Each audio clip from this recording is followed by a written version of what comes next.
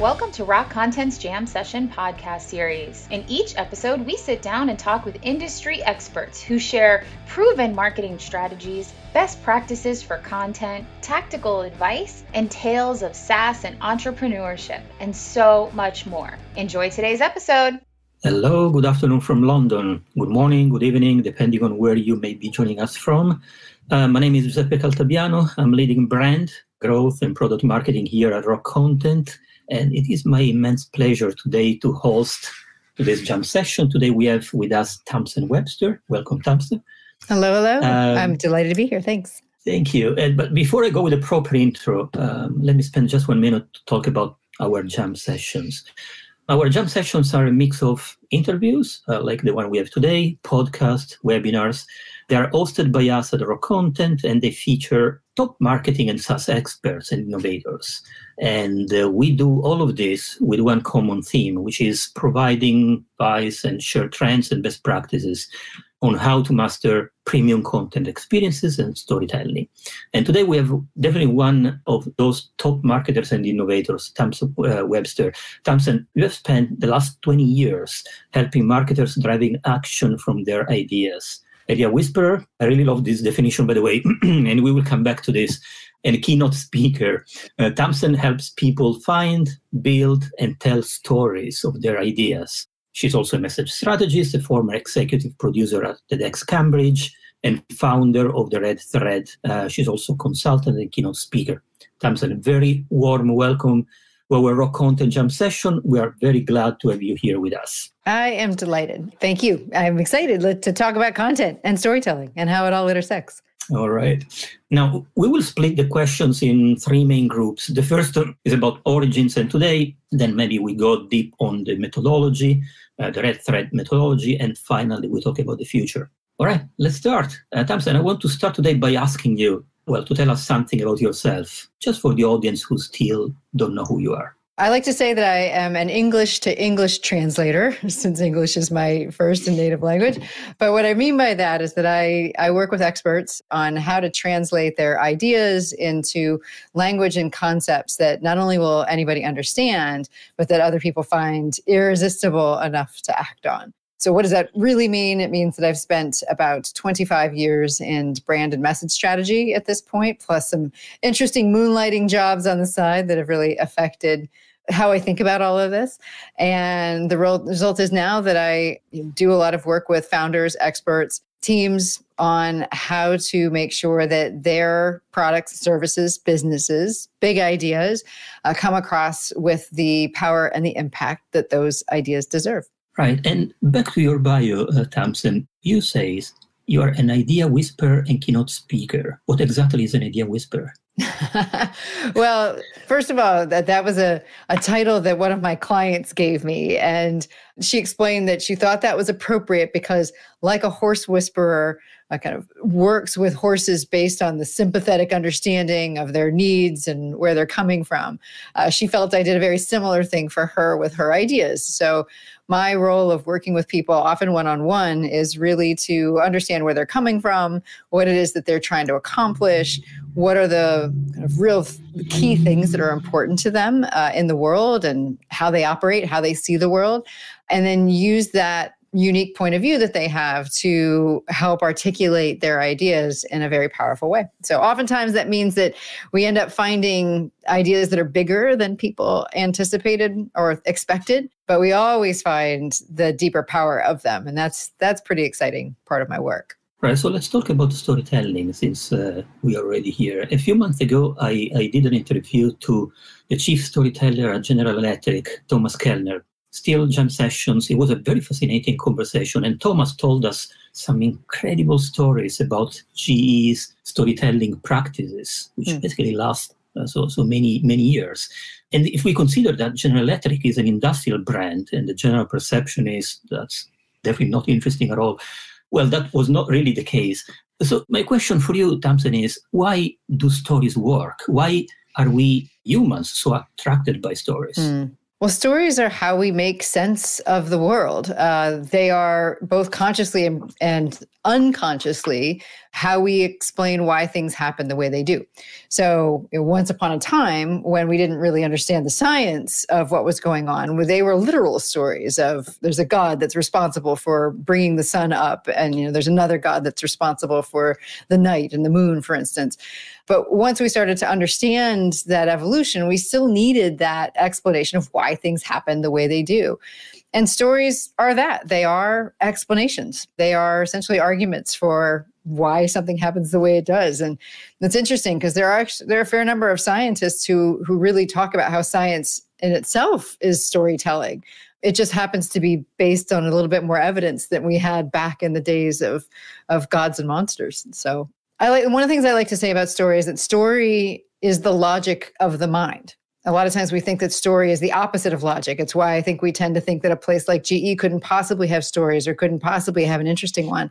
But there's a reason why GE and really any company has come up with the products that it does. There's a reason why it operates the way that it does. And that roots, all of that finds its roots in how both the individuals and an organization as a whole fill in those blanks of that story that explains why what they do makes sense, why what they do is the right answer for what they're trying to achieve with the company and for the world. Right. And in addition, I see that we as humans have some kind of biological reaction to stories. We generate hormones like oxytocin, basically are the empathy drugs, right? The empathy hormones that make us feel very close to the story protagonist or things like that. So it's also a biological reaction. Now, it's time to introduce, in my opinion, the red thread and the concept of the red thread, which was very fascinating for me when I read the book. Now, what is the red thread and where does this concept come from? So the red thread is, I adopted the concept pretty wholesale from our friends in Northern Europe. Actually, it's a fairly common expression in Sweden and surrounding areas. I've had various folks from Europe saying, "Oh yeah, we use that term as well to refer to the main idea of something, the theme, the logical progression of arguments, the thing that makes things make sense." And that to me is the red thread. So my personal definition of a red thread is it's the story that we tell ourselves to make sense of the world, or the stories that we tell ourselves to make sense of something. And so given my work, that's central to it. I mean, marketing is about conveying a central idea of something. Content marketing is absolutely about conveying a main idea of something, particularly to drive action. And my work in TEDx was about how do you define that big idea and translate it to the terms that non-expert audiences can understand. So that seemed like the right thing to call the work that I did.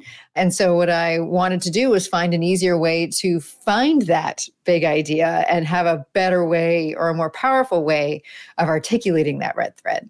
And for that, the red thread was doubly accurate because not only to describe the outcome of what this process that I had developed would produce, like the process develops a red thread, the main idea of something, and a logical progression of arguments. The path to get there evoked what I understand and what my research shows is the origin of why the Swedish and the Northern Europeans call the red thread, and that is that it has its roots in mythology, and specifically the red thread that Theseus used to trace his steps through the Minotaur's labyrinth so he could retrace his steps on the way back out. And my process for finding a red thread very much follows a tracing and retracing of steps kind of process. So that's where it came from, and that's its story. Have you developed any specific framework? Do you help your clients using a specific framework? Yeah, so the specific framework of the red thread has its roots in storytelling and actually in story structure, because my idea was understanding how powerfully we use story all the time, humans. My thought was, well, if we're going to come up with this idea anyway, if we're going to come up with this story that we're going to tell ourselves anyway about a new idea, a new product, a new service, or something that we hear, what if we could figure out a way to draft that story in advance or to articulate the information about our idea in a format that our brains recognized instantly? And so that set me on a path of exploring what that might be. Because it isn't always appropriate to tell a once upon a time story, right? It isn't. They're powerful, but there's not always a time where that makes sense.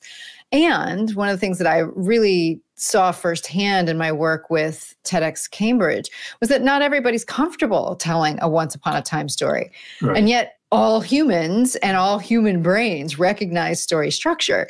So that's what I set out to do. I set out to find a framework that the brain would recognize as a story so that an explanation of an idea would have the power and the impact of a story, whether or not it was framed as a once upon a time story in the first place. And so there's 5 elements, and each of those elements maps to a major element that's present in all stories, both once upon a time stories and these stories that we tell ourselves. In a previous interview, you mentioned, in order to truly get your message heard, you have to look at your idea from the perspective of the person who is listening to it.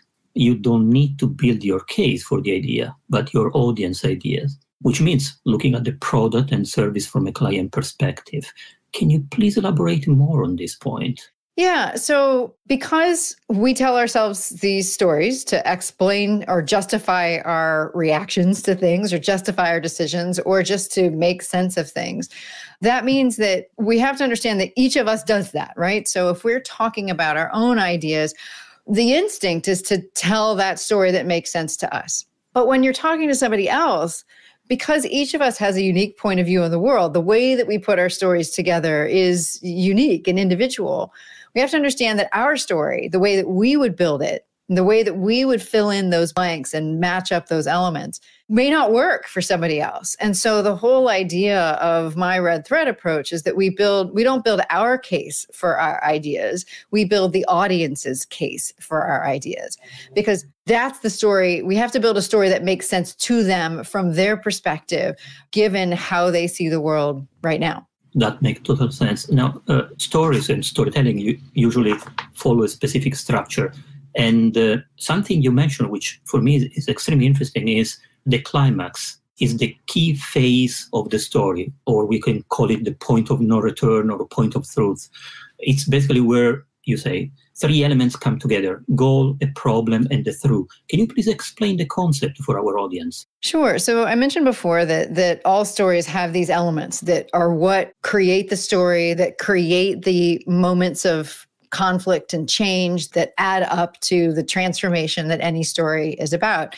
And yeah, there are 5 that I use in my approach, and they are a goal. So something that the main character, or when we're talking about content, the audience wants. Second, a problem that the main character or the audience doesn't know about when they start, that is the real thing that's getting in the way. So maybe they're trying to solve a problem that they know about, but you're introducing a problem that they don't know about that's getting in the way. And then, yes, as you mentioned before, to me, everything rests on this moment of truth, because in stories, once upon a time stories, that's a moment where the main character has to make a choice. My favorite word for it is the Greek word, the anagnorisis. It's the moment where a character recognizes the true nature of their circumstances. And given that, right, they either have to give up what they want, which is unusual and unlikely in most humans, or they need to change how they've been looking at something, which is fundamentally the big problem that you've articulated.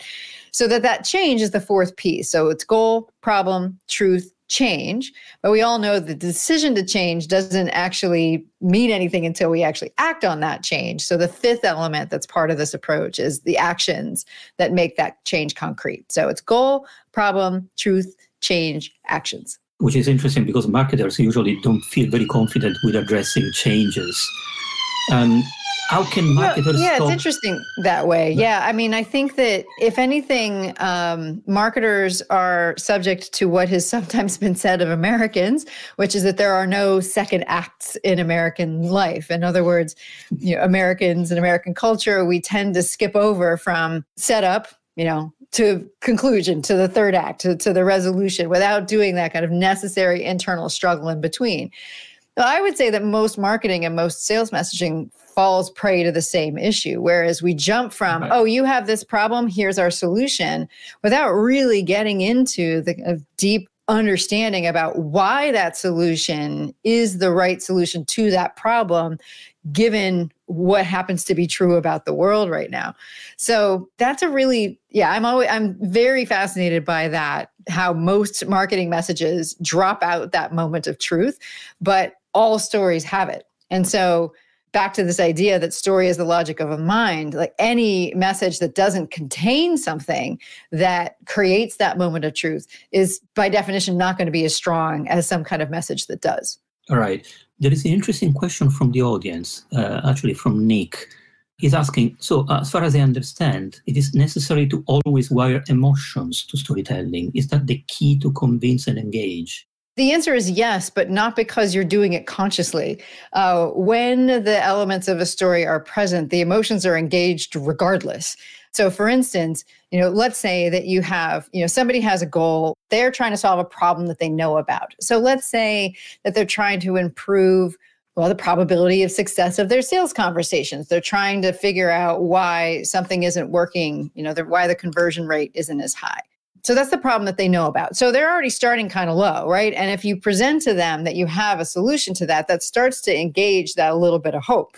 Now, when you present to them the real problem that's getting in the way, that raises them up a little bit. They're like, okay, so there's a way to solve this. But typically that conflict or that contrast that's going to represent means that something else has to be true. And so sometimes that can drop them back down, but don't worry, there's a change that you can make that will make all of that work, that brings them back up. Here are the actions to take to go forward with that. And then, hey, look, you've reached that goal again where you've actually achieved and you solved that problem that you're looking for. So when you invoke story structure, the emotions happen anyway. They just do, because it's kind of natural. There's this curiosity that's engaged when someone hears that goal, when they hear a question that they also have that they want an answer to. They're curious about what your answer is going to be. The introduction of the problem creates contrast between where they are and where they could be, what they're doing right now and how other folks could look at it. That truth creates conflict for them because it creates that moment where they have to change. That change creates closure. It allows them to resolve that conflict. So that has its own feelings. And then the actions give the audience confidence in what they're doing and that they can do what they're thinking about doing. So those are engaged anyway, no matter what you do, if those elements are present. And yeah, there's a lot more we could talk about how to dial up certain aspects of that or to create a certain specific feeling with folks after you have spoken to them or they've read your content. But generally, that really comes in that's a finishing thing. That comes in the delivery of a spoken presentation, or it comes in some of the more actual storytelling aspects of how you write a piece of content. If I think about branding as a long-term approach compared to short-term lead generation and conversion activities, definitely branding can take advantage of storytelling and emotion because that's the way to get things remembered, and that's the way to remember brands, right? Back to your methodology, who is this for? Who is your audience? Is it marketers or business people? Or it's been a question that I've gone back and forth with over time, and I think I break all marketing rules. But the way that I think of my audience, the book is for, and really my work is for, are people who are experts.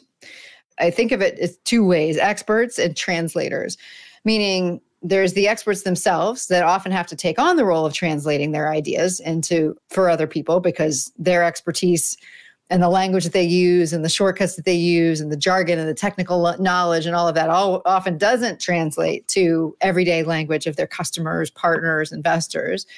And then sometimes I'm working directly with people who maybe it's not their idea, but they're still responsible for that translation. So yeah, that generally does include marketers, marketing teams, product marketing teams, messaging, sales messaging. Sometimes I'm working with people who are similarly in that idea translator role. I do a fair amount of work with higher education, colleges, universities, and nonprofits. So fundraisers tend to be in that translator role. They have to translate the work of the organization to donors and funders. And for colleges, admissions officers are the people who sign up, get kids in and get students in are key as well. So for me, I'm for really anybody who needs to explain an idea to another group of people. But I personally am for the people whose for whom that idea is far bigger than they are. So I personally like to work more with people whose ideas are meant to serve, either meant to serve the world or a group of underserved people.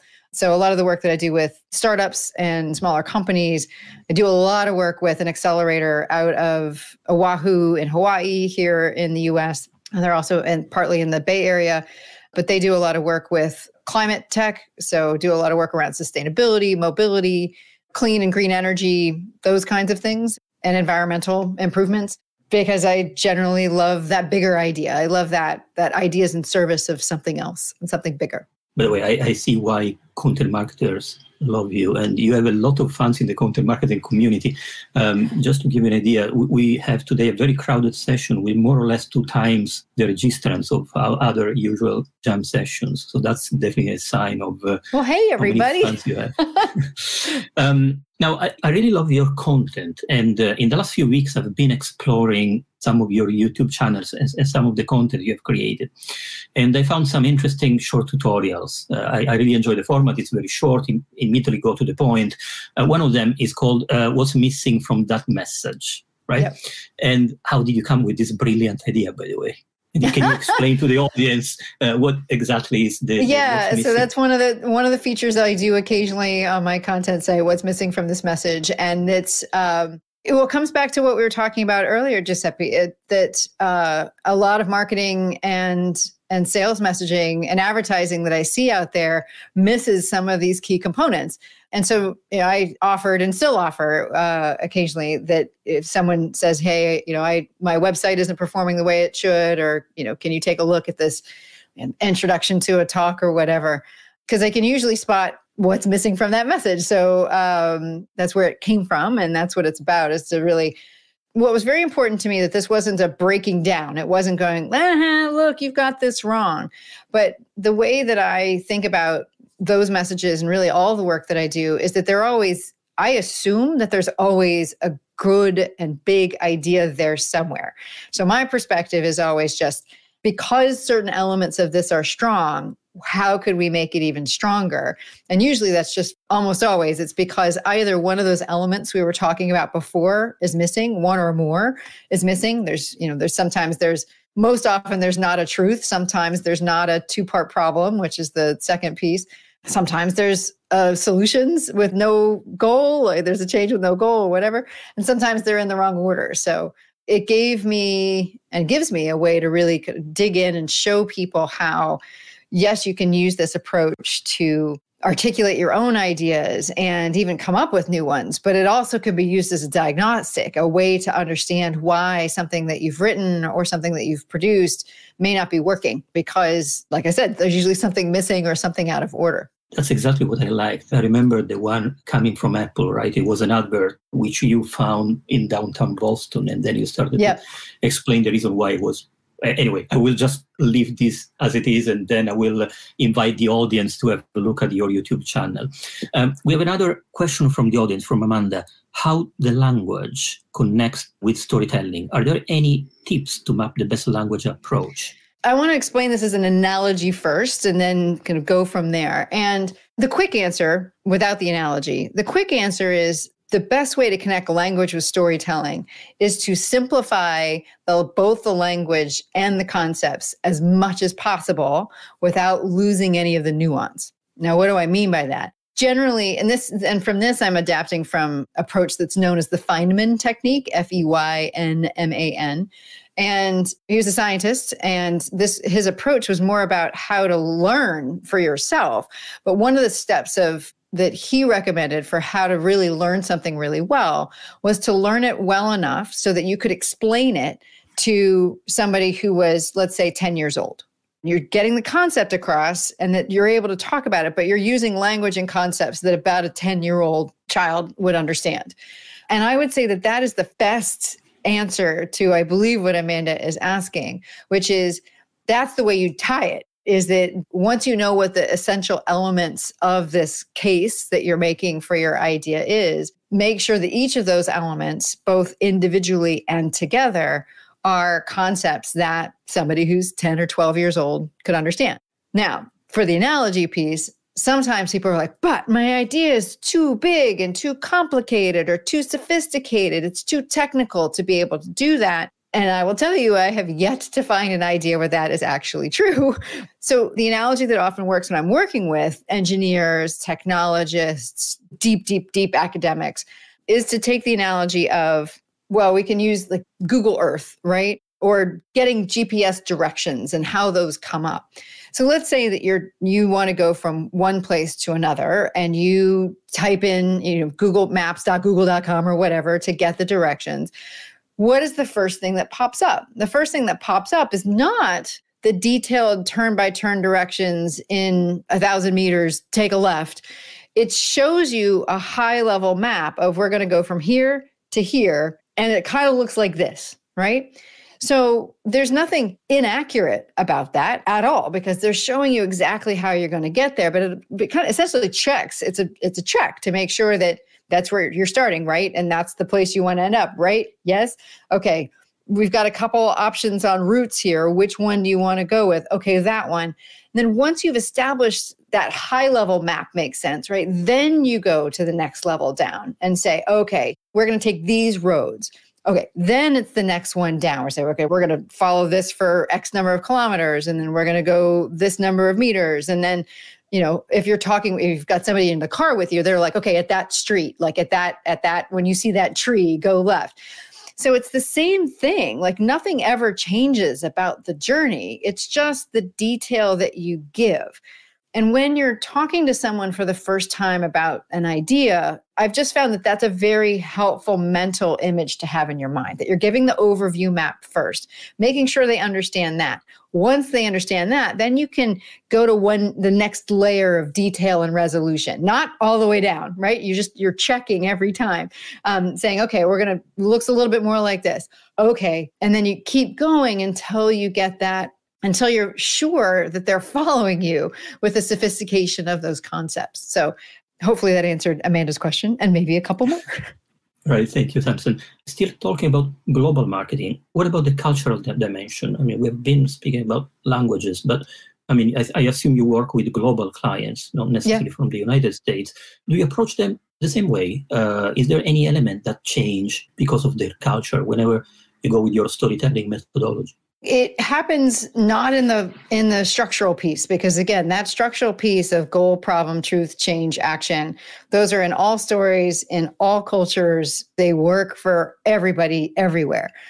Where the difference culturally comes in is how you stylistically present those elements. In the US, we can tend to be a bit more direct about things. And so there are folks that, I tend to work with a lot of speakers and authors as well. And some people's style is to be very much direct, is like, here's the problem. Here's what you need to do wrong. Here's what you've been doing wrong. Here's what needs to happen next.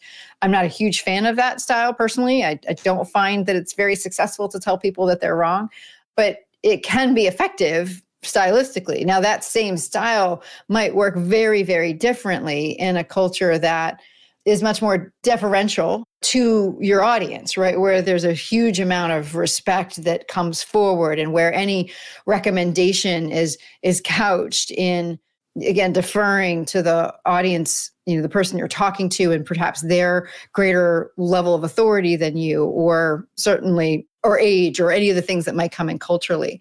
But fundamentally, those elements are, the underlying elements are the same, and just the difference about how they're presented just needs to be matched culturally. But how aggressively do you articulate a problem? How aggressively do you say that someone has to change, or how do you do that? How strongly can you word those things or not? How much other context, how much other authority building needs to be put in place? That's what shifts culturally that I've seen from area to area, language to language, culture to culture.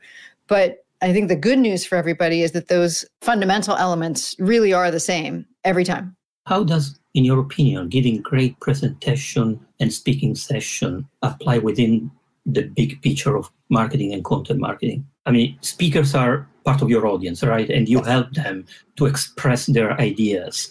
My question is how giving presentation apply to the bigger picture of content marketing? I'm a huge fan of speaking as a form of content marketing. In fact, a few years ago, I would give a talk that was called "Why Speaking is Content's Last Frontier." I still think that's the case, by the way. I think it is a wildly underdeveloped and underutilized avenue for content marketing. Now, the pandemic that we've all been through and are still experiencing in different ways, depending on where we are, does make that a little bit more difficult for in-person speaking and presentation. But the reason why I'm so passionate about speaking as a form of content marketing is multifold. There's a lot of aspects to it. Number one, generally your audience self-selects into your session, right? So I'm generally talking not necessarily about keynotes, but people who are doing concurrent sessions or some of the smaller sessions. And so that generally means that people choose to be in your room. And depending on the size of the conference, that could be 50 people, that could be 100, 200, 300, 400 people who have self-selected to spend somewhere between a half an hour, 45 minutes, an hour hearing from you. Tell me how much time and effort would have to go into you getting that amount of time with 50 or 400 people through traditional sales channels. Like it's a wildly It's a unique opportunity, right? Unique opportunity to get in front of them. But the hard part, of course, is you can't, unless they're expecting it, you can't directly sell to them. So that is the tricky part. But it's absolutely possible. To me, you take much more of an educational approach. And the red thread comes out of that desire. How can you sell from the stage without selling from the stage in a way that people are aware of what you do and aware of how they could work with you, but feel like that you have left them empowered to do it on their own if they want. Another reason why I think that speaking is such a powerful form of content marketing is because it is, and this could be a reason why people don't do it, but it is unfiltered in a way, meaning you get so much more information about a person or a company and how they think and work when you spend that amount of time seeing them, hearing them, interacting with them, seeing how they talk about things. You just get a lot more information than you can convey in an ad or even a white paper. It's just a different experience to see a person and see how they interact and see what their whole attitude is. So it's a way, I think, of living a brand. Now, of course, yes, that's probably, again, a reason why some people are scared of it, because if you've got a gap between what you say your brand is or what you want your brand to be and how you actually show up and deliver it, then yeah, you're going to have a challenge. But I'm super passionate about speaking as a form of content marketing. Which is one of the reasons why we all look forward to go back to in-person events, right? Yes. To finally feel people around you. There is an additional question about your methodology. It's from Anne. Could Tamsen articulate more about how she tells her red thread? So people come to her thinking they need X, and then she communicates they actually need Y. What is the Y? So that's pretty easy, actually. It's the first line of the book. So people come to me with various forms of the question, how can I make my idea irresistible? Do they phrase it that way? No, but they're usually saying, how can we improve our sales messaging? How can we make our marketing better? How can we improve conversion rates? Or if I'm speaking with an author or a speaker, how can I get a speech that people will book? How can I create a book that people will buy? All of that is a version in my mind of people saying, how can I make my idea interesting enough for people to act on it? So they come to me with all those different versions. And the easy answer, the quick answer, not easy, it took me a while to get there, is that the best way to do that is to create the story that people will tell themselves about it.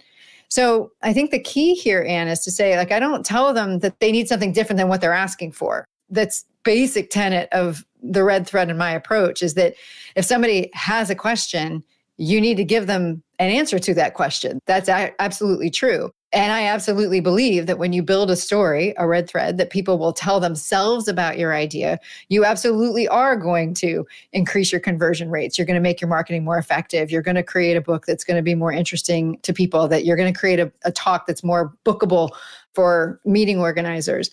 And then the way that I back up and explain that is follow the red thread method. I said, okay, we want people to be interested enough in our ideas to act on them. That's the goal. But there's often something that gets in the way. We focus more often than not on what we want to say more than on what people need to hear in order to make sense of that idea. That makes sense because we are trying to drive action, right? We want to make and it's our idea. We love it. So we really want to make sure that they get all the important information from our point of view. And yet, here's the truth, right? That story is the logic of mind. Like every reason has a story. So whenever we're talking to someone about our idea or about our product or about the book we want to write, they need to hear a reason. They are going to build a story that explains why they do or don't agree with you. And so that's why, if you really want to make your idea interesting enough to act on, to give the information people actually need to hear about your idea, we need to build the story they'll tell themselves. We need to build their case for your idea, not just yours. That's how I explain my red thread. I think it was a very comprehensive answer. Tamsen, how do you measure your success? I mean, how do you know that you are being successful with your clients?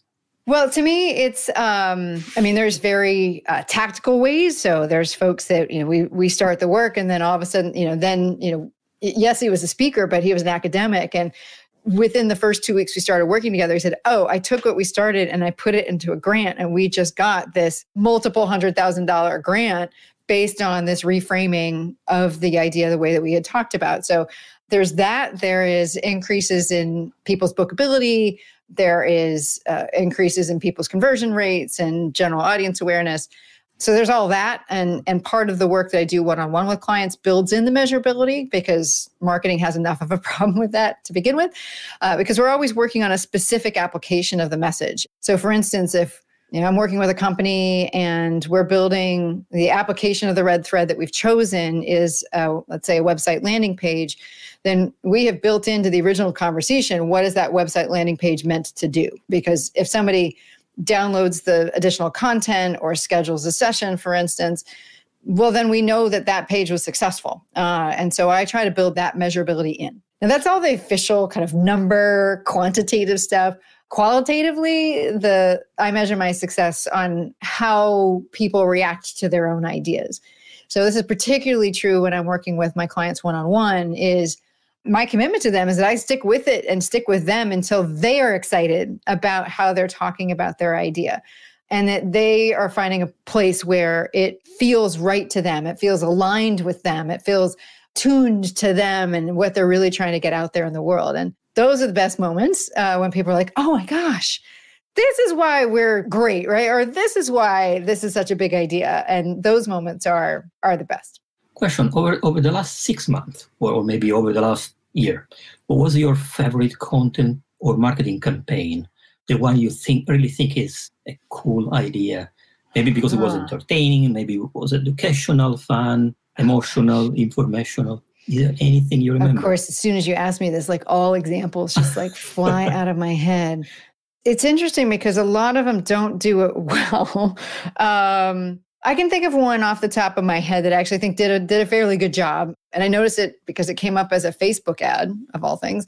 And it was for a device. I think it was even just a Kickstarter kind of thing, crowdfunding for a device that was referred to as a personal thermostat, is essentially what they developed. But it worked very well because they anchored right in what I refer to as the goal, as a question, a problem that people know they have. Like, are you cold all the time? And I'm like, yes, I am. And then they were kind of going on like, sometimes it's inconvenient about, being able to do X or Y.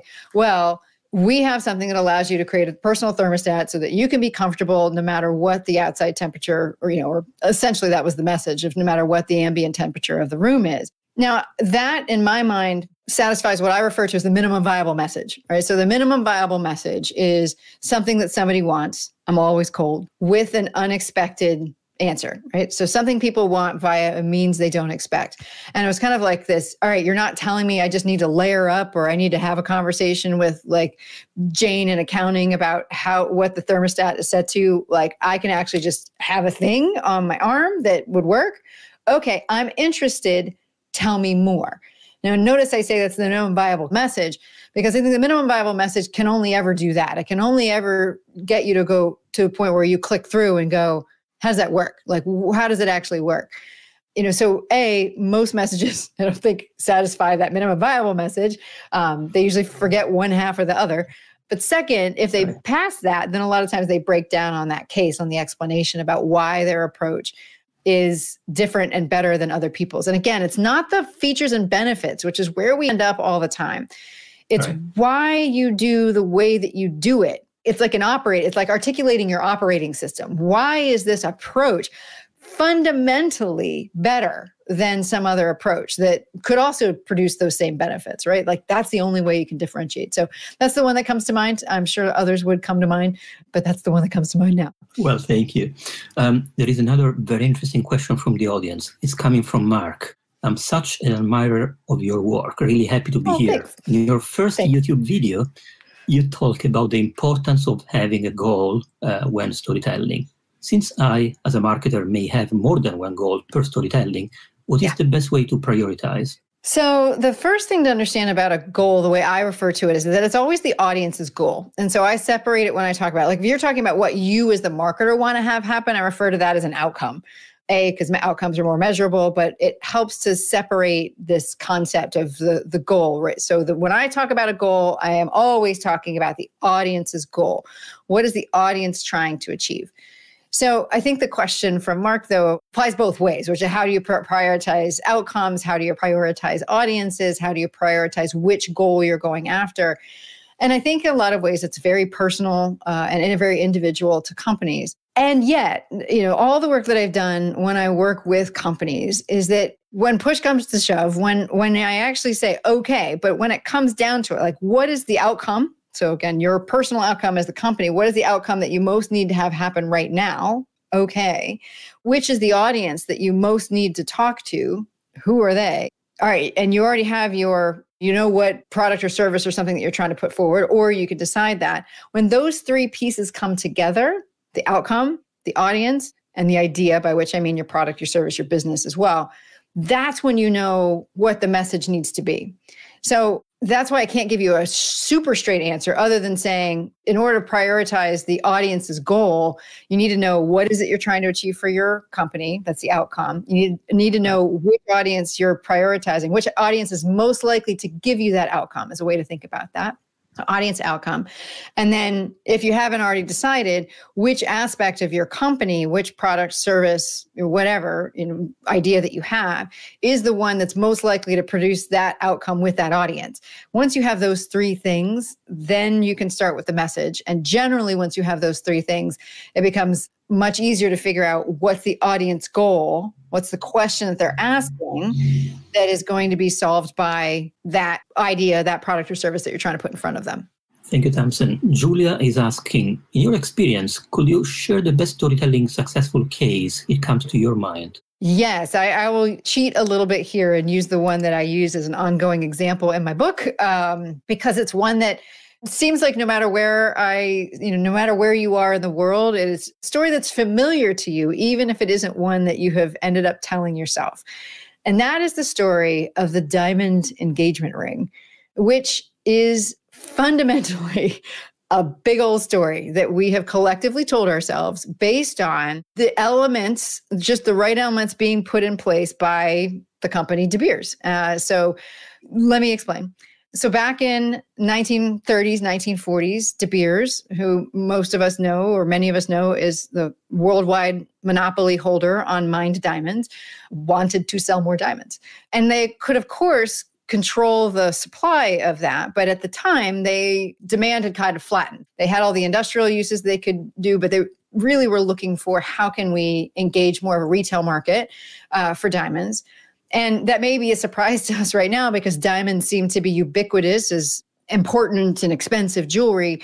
But diamonds at the time were pretty much the only available to the super wealthy. And not only that, engagement rings, which is where we have come to think of diamonds particularly, really weren't popular, didn't really exist. And so if we think about the story that we tell ourselves about what's going on, all of that changed when 1947, when De Beers released this tagline, "A diamond is forever." And with that tagline, in a lot of ways, snapped the last piece of an incomplete story into place. And what it did was it actually replaced the previous story that a lot of us were telling ourselves with what felt like a stronger one.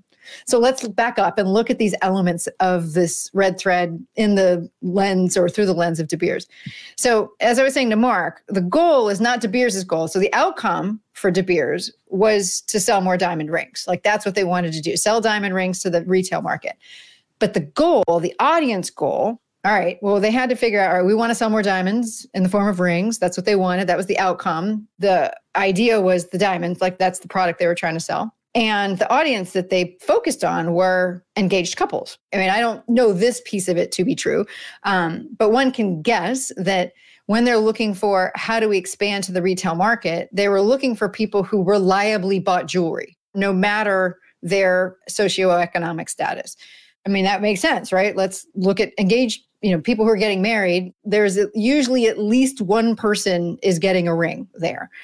So the goal, the audience goal, if we're thinking about this, is something, would be a question, something along the lines of what's the best symbol of our commitment, that we can get or make to each other.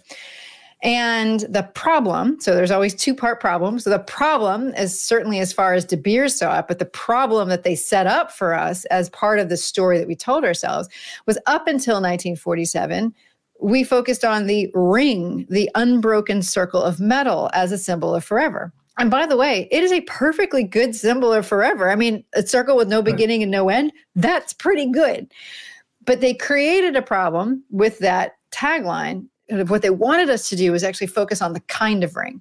So that goal, what's the best symbol of our commitment? Problem, we've been focusing on the ring more than the kind of ring. That problem really didn't become apparent to us until the introduction of that tagline, a diamond is forever. Now, the reason why that's so powerful is that most of us agree that that is true literally. Right? It was true someplace else, right? That a diamond is a very, very hard substance. It's very difficult to destroy. It lasts a really long time. Most people would say, well, yes, that's true. And because it's physically true that a diamond is, for all intents and purposes, forever, in the context of this story, it suddenly became symbolically true too. Because now, think about this. We want the best symbol of our commitment. We've only to date been focusing on the ring itself as that symbol of forever. Now we're introduced to the true nature of our circumstances, that a diamond is also forever. Remember I said that moment of truth forces a choice. So now we either have to say, well, no, a diamond, I don't agree that a diamond is forever symbolically, which is what's happened more and more recently in recent decades. But at the time, not the case. Or we have to say, well, I don't actually want the best symbol, because the introduction of a diamond being forever meant that you could essentially double down on the forever of the ring. You could have a forever circle and a forever diamond. And you're not going to say, well, now that I know that, sorry, babe, like we're not going to have the best symbol now, And so what happens with that change was that we started to see the stone as the symbol, not just the ring. And what action did people take? They started to buy diamond rings as both wedding and engagement rings because they wanted to symbolize forever in that way. So to me, this is the best story, not once upon a time story. You notice that there wasn't like a once upon a time. There was a couple that was getting engaged. And yes, that may be part of some of the advertising, but the story that we told ourselves to set up an expectation of a diamond ring or to justify the purchase of one completely came because these elements were already out there. And with that introduction of that tagline, De Beers just kind of snapped it all into place. And we're like, oh, I had a story for a great symbol of forever, but now I have an even better one. So I'm going to go with that one. That's a so fascinating story. Thank you, Tamsen, for sharing it. I think we have time for one more question, which is probably an obvious one. What are your next steps? Is there anything you are planning, anything you want to share with your followers and our audience? Yeah, so there's two things I'm really excited about. One is that I'm working on an accreditation certification program so that other people besides me are trained by me and can go do this work for their own clients. I fully expect that people take the book and then use it on their own personal work, but the accreditation program gives a way that you can use it with other clients or so agencies can use it with clients or individuals can use it with their own clients.